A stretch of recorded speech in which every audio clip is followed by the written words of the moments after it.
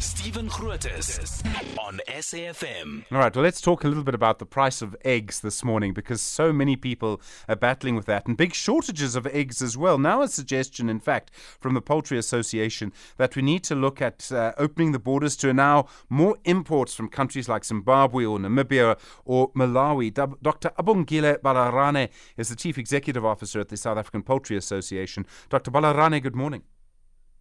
Good morning, Stephens, and good morning to the listeners of the SAFM. So many problems, of course, relating to eggs because of the avian flu pandemic. You, as I understand it, want more imports from other countries, other SADC countries. Do we not import eggs from there now? I would have thought some, clever entrepreneur would have been moving eggs across the border already. Yeah, thanks, Stephen. At the moment, officially, we have Eswatini, Swaziland, that is currently open. So we are trying to open some of the SADC countries. So what then happens is our state vet will send the questionnaire to those SADC countries for them to reply in terms of the veterinary issues and the confirmation of no avian influenza in those countries. We understand Mozambique has got some AI at the moment, but some of the countries are clean and they've got some few stocks that can actually ease the pressure for the South African situation. So they can't be imported now. We have to wait for this to happen. It's not normal that we import eggs from these countries.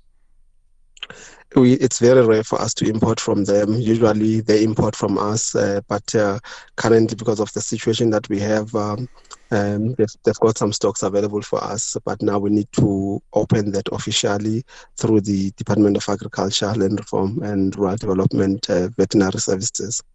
How many eggs do they produce? And let me just explain. We're obviously the biggest producer in this part of Africa, but we also import and can import eggs from, say, South America, Brazil in particular. Very difficult to do because they take, I think, the amount of time is 40 days, and you don't want table eggs that are more than 40 days old. So is there actually a lot of production in SADC that we could use? Fortunately, some of the SADC countries, they've got, a different sort of alternative for protein sources. So you've got also farmers, also like, let's say, a farmer from South Africa who's also farming in Angola. So such farmers, they can be able to move the stocks, from one farm to another. But of course, as I've mentioned, that will require the permission and the issuing of the permits. The issue with the South American or let's say Brazil or Argentina product, we don't have a problem with the product itself, but the regulations, as you rightly said, it requires that eggs must be sold and consumed in South Africa within 40 days from the day of lay. So usually, if you're going to bring stuff from that part of the world, South America or Brazil, it will take longer in terms of, the sea route and also releasing the product at Durban Harbour. So that is the only challenge. We had some challenges in 2017 during the first AI, where we imported quite a number of eggs from those countries. And unfortunately, the quality of those eggs was not up to the standard, was not of good quality. It was very inferior quality of eggs. And unfortunately, at the end of the day, the South African consumer will point fingers back to the South African producer if we allow that. So the whole idea is to protect the consumer at the end of the day. Dr. Balarane, let me put this to you, and you tell me if I'm being unfair, but it seems to me that government hasn't really responded very quickly to this thing.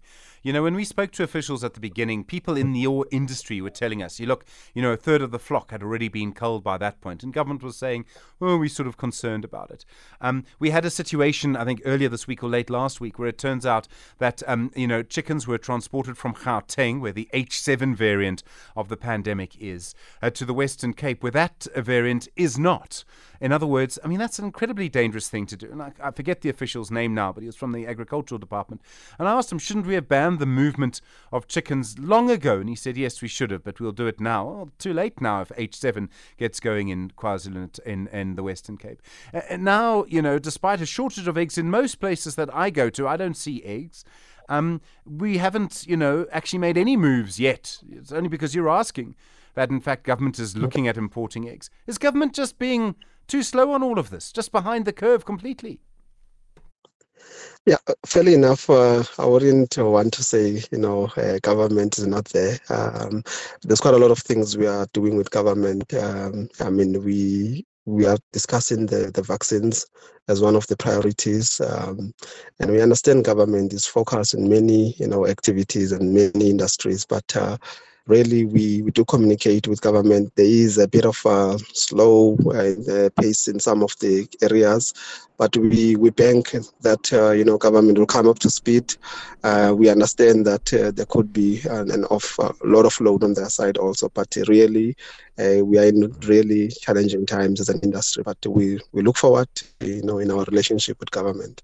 Right, you sound like you're being very careful, Dr. Balarane. I can understand that, but I'm going to stick to my view for now, and let's see if someone changes it. Dr. Abongile Balarane, thank you, Chief Executive Officer at the SA Poultry Association. You tell me, if you work in the Agriculture Department, am I being a bit harsh? It just seems to me, from what I can see sitting here in the studio, that things aren't moving as quickly as they should be.